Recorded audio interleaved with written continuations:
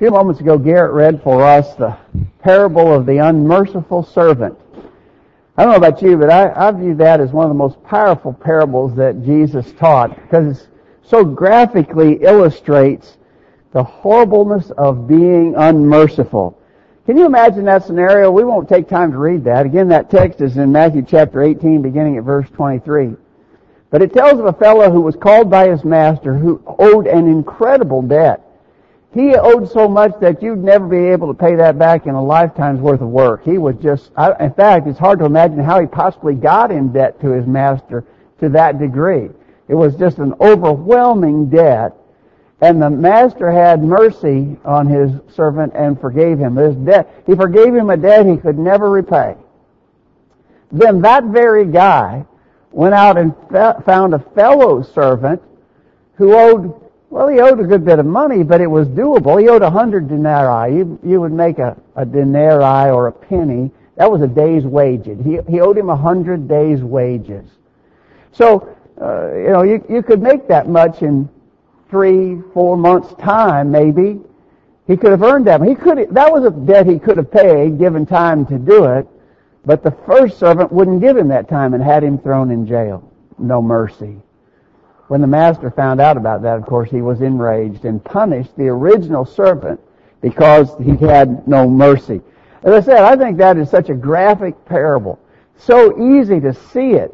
And of course, what we recognize is the servant who owed a debt he couldn't repay is us. And then when we won't have mercy toward others, we're like that first servant. And we got to really be warned by that parable. So, with that graphic parable in mind, that brings us to the question that we want to ask in our study this morning. The question simply is, are you full of mercy? We want to continue our study of the Beatitudes. As we've been pointing out each week, this is the 5th of the Beatitudes, actually. These Beatitudes constitute the introductory remarks of Jesus' famous Sermon on the Mount. And so today, we want to talk about number 5, Blessed are the merciful, for they shall obtain mercy. Matthew 5, verse 7. It's an important concept, and one that we can all work hard to develop more and more, this idea of being merciful. Let's study that this morning. Before we get into that study any further, we stop simply to thank everyone for being here today. We're so glad that you came. It's a little bit of a dreary day, but we have a great blessing in being able to be together in this warm and comfortable place. Thank you for coming. Special thanks to those who are visiting with us today. Please come again every time you have a chance. As was already mentioned, we're seeking to please God with our worship today, and we hope we accomplish that. But we certainly also hope that each of us will be edified, encouraged, informed, instructed in the things of God, so that we can strive more and more to be the kind of people He wants us to be. Thanks for being here today. Let's talk about mercy. Are you full of mercy? And that's our question. We're trying to look introspectively in all of these things. What about me? Does that describe me? Am I full of mercy? How would you define mercy? If you had to sit down with a blank piece of paper and a pencil and you had to write out a definition of what is mercy, how would you define it? Well, here's what Thayer says about it. He says, mercy is goodwill toward miserable and afflicted. So goodwill toward those who are miserable and afflicted, joined with a desire to relieve them. So it's not just feeling sorry for people in a bad shape. It's wanting to do and doing that which may help them. Vine says, not simply possessed of pity, but actively compassionate. And so it's not just that I feel sorry for them, but I'm going to take action. I'm going to do something to try and help them. And so mercy conveys that idea of compassion in action. You get that? That's not very difficult, is it? That's an easy enough definition for us to grasp. I feel for this individual, but more than just feeling a sorrow or an empathy, I'm going to try to do what I can to make that better. The Scriptures give us lots of examples of that sort of thing. A really interesting one is one we know well, and that is the story of the Good Samaritan. That's found in Luke chapter 10. And the parable of the Good Samaritan is initiated because a fella identified as a lawyer, who wanted to justify himself, asked, who is my neighbor? In other words, he understood you ought to do good to your neighbor, but by the way, who is my neighbor anyway? Can you define for me the ones I'm obligated to do good for? And so that's sort of the gist of the question that Jesus was asking. He proceeded to tell the parable of the Good Samaritan. You know how that goes. A man was taken by thieves, beaten, and left for dead. And on the roadside, where he was left in miserable, injured condition, a priest and a Levite, religious people who should have known better and done better, passed by on the other side. They didn't want to have anything to do with him. But along came a Samaritan. A certain Samaritan, as he journeyed, came where he was, and when he saw him, he had compassion on him, and went to him, and bound up his wounds, pouring in oil and wine, and set him on his own beast, and brought him to an inn, and took care of him. It's interesting that in our Bible class this morning, we were talking about these Samaritans, where they came from, and this animosity that existed between Jews and Samaritans. The Jews particularly despised the Samaritans. So you got to think that Jesus, in constructing this parable, purposefully did that. Here's a Jew, an injured Jew, left for dead, and it was a Samaritan, of all people, who came along and saw him in that condition. So what did he do? Well, first of all, notice he had compassion on him. That's part of this definition of mercy, isn't it? He had compassion on him. But his compassion led to action. He went to him, bound up his wounds, poured in oil and wine, set him on his beast, brought him to an inn, took care. Boy, there's a lot of action there, isn't there? When you think about what the Good Samaritan went on to do, he was compassionate, but that compassion went into action, and he did a lot to take care of this individual. So at the end of the parable, Jesus asked the question, which now of these thinkest thou was neighbor unto him that fell among thieves? And the fellow who had asked the question initially answered, he that showed mercy on him. And Jesus said to him, go thou and do likewise. Jesus said, basically, you're right. He was the one who was a true neighbor. But what I want you to see here is, here's this linkage of compassion and action. He had compassion, and he put it to work. And the one who questioned Jesus accurately identified that as mercy. Compassion in action. So there's a good example that illustrates this whole idea of mercy. Of course, Jesus is great in illustrating all such spiritual principles. And Jesus did this with the 10 lepers. We've talked before about the horribleness of leprosy. A terrible, debilitating, disfiguring disease. And of course, lepers were outcast from society. They weren't allowed to even have any interaction with those in normal society. It was a terrible, not only physically disabling disease, but it also affected them in ability to earn a living, to be in contact and socialize with other people and so forth. A leper was in a horrible shape. In Luke chapter 17, as Jesus entered to a certain village, there met him 10 men that were lepers, which stood afar off. And they lifted up their voices and said, Jesus, Master, notice, have mercy on us. So they asked for Jesus to be merciful. Did Jesus just feel sorry for them? No, it says when he saw them, and when he saw them, he said unto them, go show yourselves to the priest. And it came to pass that as they went, they were cleansed. And one of them, when he saw that he was healed, turned back and with a loud voice glorified God and fell down on his face at his feet, giving him thanks. And he was a Samaritan. And Jesus answering said, we're not 10 cleansed, but where are the 9? Notice here, these 10 men were in a horrible shape. Jesus had mercy on them. Active compassion. The sad part of this tale is that 9 out of the 10 didn't even take the time to thank him for what he had done for them. But again, you see the idea of mercy. And then, of course, God is an ultimate being of mercy. And here, so the injured man needed mercy from the Good Samaritan. The 10 lepers needed mercy from Jesus. What about God? We need mercy from God, right? In Titus chapter 3, verse 5, not by works of righteousness which we have done, but according to his mercy, He saved us by the washing of regeneration and renewing of the Holy Ghost.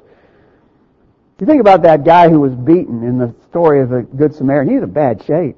Man, he was in bad shape. He was left for dead. You think about the 10 lepers. They were in horrible shape, physically horribly sick, but also completely outcast from society. They were in bad shape. I'll tell you something. Spiritually speaking, we're in worse shape than that, right? So that described physical conditions of those individuals, but our spiritual condition, lost in sin, doomed to spend eternity in hell, we're in a horrible shape. I think sometimes we don't realize just how horrible a shape that is to be. Lost in sin, doomed to hell. According to His mercy, He saved us. In Ephesians chapter 2, verse 4, God, who is rich in mercy. Notice, He's rich in mercy. For His great love wherewith He loved us, even when we were dead in sin, hath quickened us together with Christ. By grace are you saved.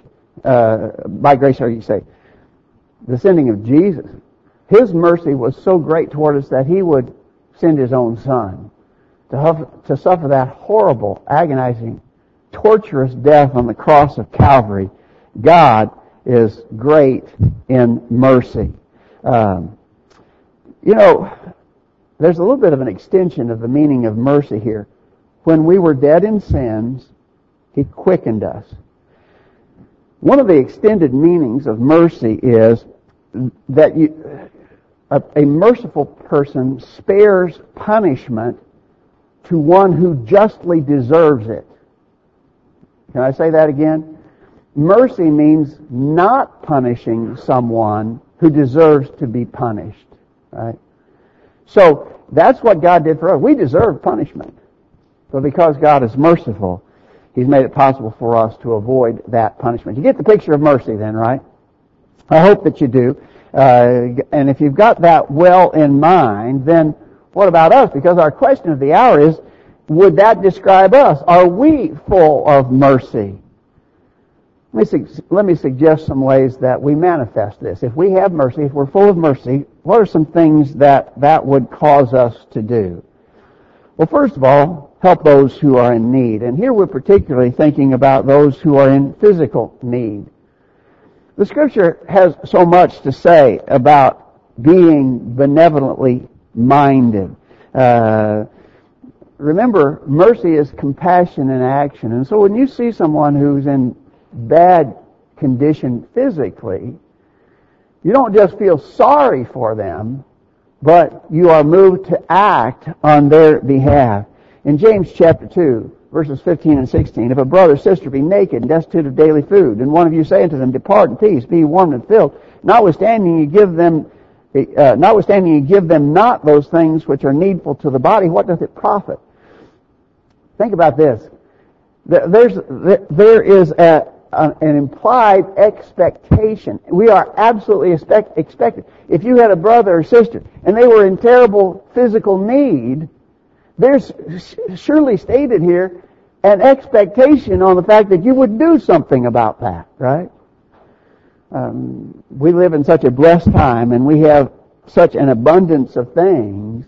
I think sometimes we let this idea of people in real need and seeking to help those who are in legitimate physical need, we let that slip from our mind. So being merciful would involve that. I think being merciful would especially involve looking to the spiritual needs of people. I'll tell you something. If a man is hungry and I feed him food, I've done a good thing, and I should. I'll tell you, if a man is lost in sin, and I teach him how to be saved according to the truth of the gospel, I've done for him a greater thing. And so we need to view it that way too. Yes, look for chances to do physical good. Mercy would call upon us to do that. But helping people in their spiritual needs to come to know about Jesus Christ and the salvation God has made available through Jesus Christ, that's an even greater thing. And we should be looking for those chances. Mercy upon those lost in sin should motivate us to do that. I want to tell you, mercy also suggests that we have a kindness in the way that we judge others. I think you will agree with me that one of our basic characteristics is I can see other people's faults so much easier than I can see my own, right? Isn't that just typical? I can see what's wrong with the other guy. I'm not as careful to look to my own faults, but Jesus says that we absolutely must do that, and that we be merciful in the way that we judge others. A familiar and so often misused text comes from the Sermon on the Mount in Matthew chapter 7, beginning verse 1. Jesus said, "Judge not that you be not judged." That's the part, of course, that people want to really misuse. Jesus was not forbidding all judgments. He was forbidding hypocritical judgments in which I see someone else's faults, but I won't acknowledge my own. He goes on to explain, "For with what judgment ye judge, it shall be judged. Ye shall be judged, and with what measure ye mete, it shall be measured to you again. And why beholdest thou the mote that is in thy brother's eye, but considerest not the beam that is in thine own eye? Or how wilt thou say to thy brother, Let me pull out the mote out of thine eye, and behold, the beam is in thine own eye? Thou hypocrite, first cast out the beam out of thine own eye, and then shall thou see clearly to cast out the mote out of thy brother's eye." I think the point's clear there, isn't it? In helping others with their sins, and I should, right? And that, of course, involves the necessity of judging when there's sin that must be dealt with. This is not condemning all judgments, but what it is saying, I should never forget my own faults. And I should correct my own wrongs before I try to correct somebody else's wrongs. I need to be merciful in the way that I judge others. That would be a manifestation of this compassion in action that we're describing this morning. Obviously, I think mercy involves a willingness to forgive others. Have you ever heard somebody make an expression along the lines of, "I'll never forgive that person for what they did"? We absolutely cannot possess that sort of attitude. It's so wrong and plainly condemned in Scriptures. We cannot take that attitude, "I'll never forgive." We have to be willing to forgive. And I want to really emphasize this willingness to forgive. And unfortunately, whenever that comes up, we have to talk about I think, an erroneous position that some take on the business of forgiveness. Some teach we just unilaterally forgive everyone. And the Scriptures do not teach that. The Scriptures teach that God and Jesus forgive us on conditions. When we sin, we're talking about sinful actions. And in regards to sin, God forgives us, the Lord forgives us conditionally when we repent. When we seek forgiveness, the Lord extends that to us. And I really believe that's what we must do. In Luke chapter 3, Jesus said, "If thy brother sin against thee, rebuke him, and if he repents, forgive him." I said Luke chapter 3, I think I mean 13, don't I? 17:3. I'll get that right in a minute. Thank you, Arthur. In Luke 17, verse 3, Jesus said, "Take heed to yourself. If thy brother trespass against thee, rebuke him, and if he repents, forgive him." And so this idea of unilateral forgiveness is not taught in the Scripture, not in regards to sinful things. But what is taught is that we always have to be willing to forgive. We have to be willing to forgive, and that's a manifestation of mercy. In Ephesians chapter 4, verse 32, "Be ye kind one another, tender-hearted, forgiving one another, even as God for Christ's sake hath forgiven you." When we think of how much we've been forgiven by God, then it ought to be easier for us to forgive others. And that's exactly what Paul is saying there in that verse. Now that leads us then to the next point. In each of these lessons we've tried to talk about how can we develop this attitude and characteristic more fully in our own lives. And so the first answer to that, how to develop this attitude of mercy, is what that previous verse just talked about. Remember all that God has done for us. It ought to make it easier for us to be merciful. What's God done for you? Well, it would be hard to catalog it all, wouldn't it? But especially when we think about the great gift of His Son, Jesus. John 3:16, God so loved the world. God so loved me. God so loved you that He gave His only begotten Son, that whoso believeth in Him should not perish but have everlasting life. I was in a bad shape. I was in worse shape than that guy beaten and left for dead. I was in worse shape than those 10 lepers. I was in horrible shape. I was lost in sin, doomed to hell for all eternity. God so loved me, and God so loved you. God so loved the world that He gave His only begotten Son, that whosoever believeth in Him should not perish, but have everlasting life. Remember that. That will help us be merciful. Also, really care. I want to emphasize the idea that we need to really care about others. When we really care, then we'll want to do what's ever needed on their part.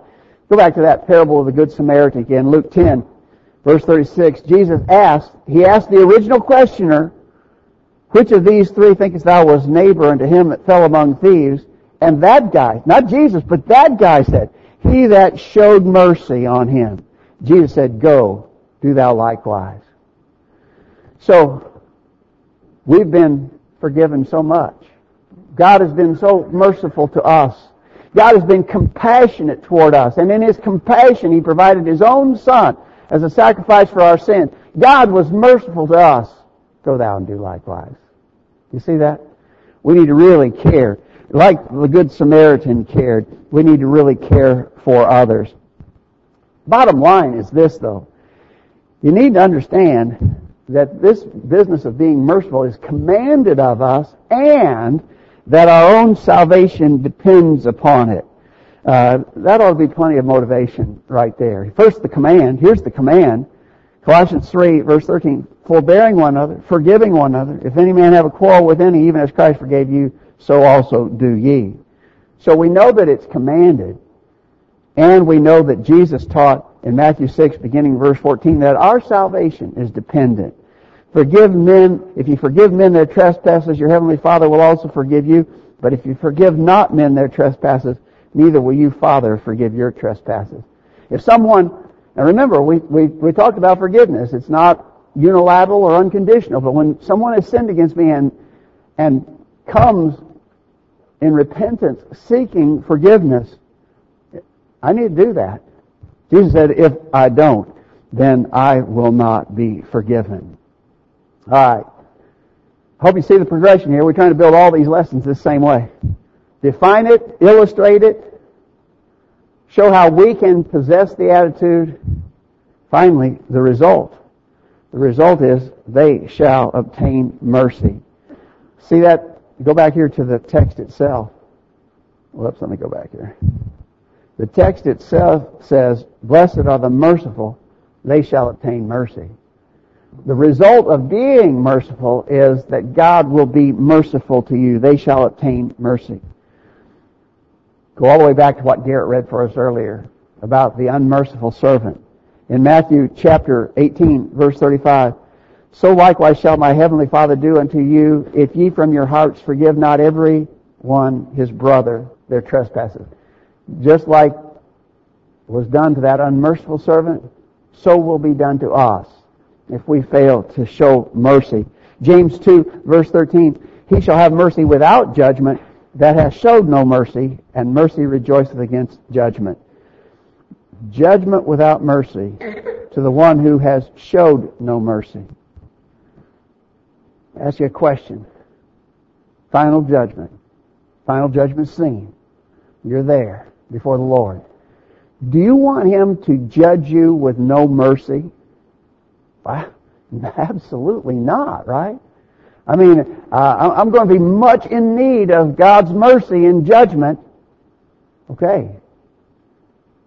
This says that if I judge others without mercy, then there will be no mercy extended to me. Now, that's a real warning, isn't it? That's a real warning. But I tell you what it is also, it's an implied promise. It's a warning if we don't have it, but the implied promise is that if you will be merciful to others, God will be merciful to you. And that's an important promise for us to know. And so, the merciful shall obtain mercy. Really important thing for us to talk about. It's an important attitude and characteristic for us to develop. And like all of these, it's that kind of thing wherein you say, I can do better.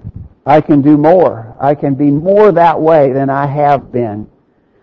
There aren't any of these principles that say you've done it all already. You can check off your list. You don't have to think about that anymore. None of these Beatitudes are of that nature. All of these are things wherein we can grow and improve. I hope our lesson has been an encouragement to us all in that direction. Thanks for listening. We're going to sing a song of invitation. As we sing this song, we ask you to make sure your heart is right with God. Have you obeyed the gospel yet? If not, it's plain, easy to understand. Hear, believe, repent, confess, be baptized for the remission of sins. If you've not done that, we hope you make that decision. If you're a Christian already, but you've fallen away, come back to Him in repentance, confession, and prayer. If we can help, let us know while we stand and sing.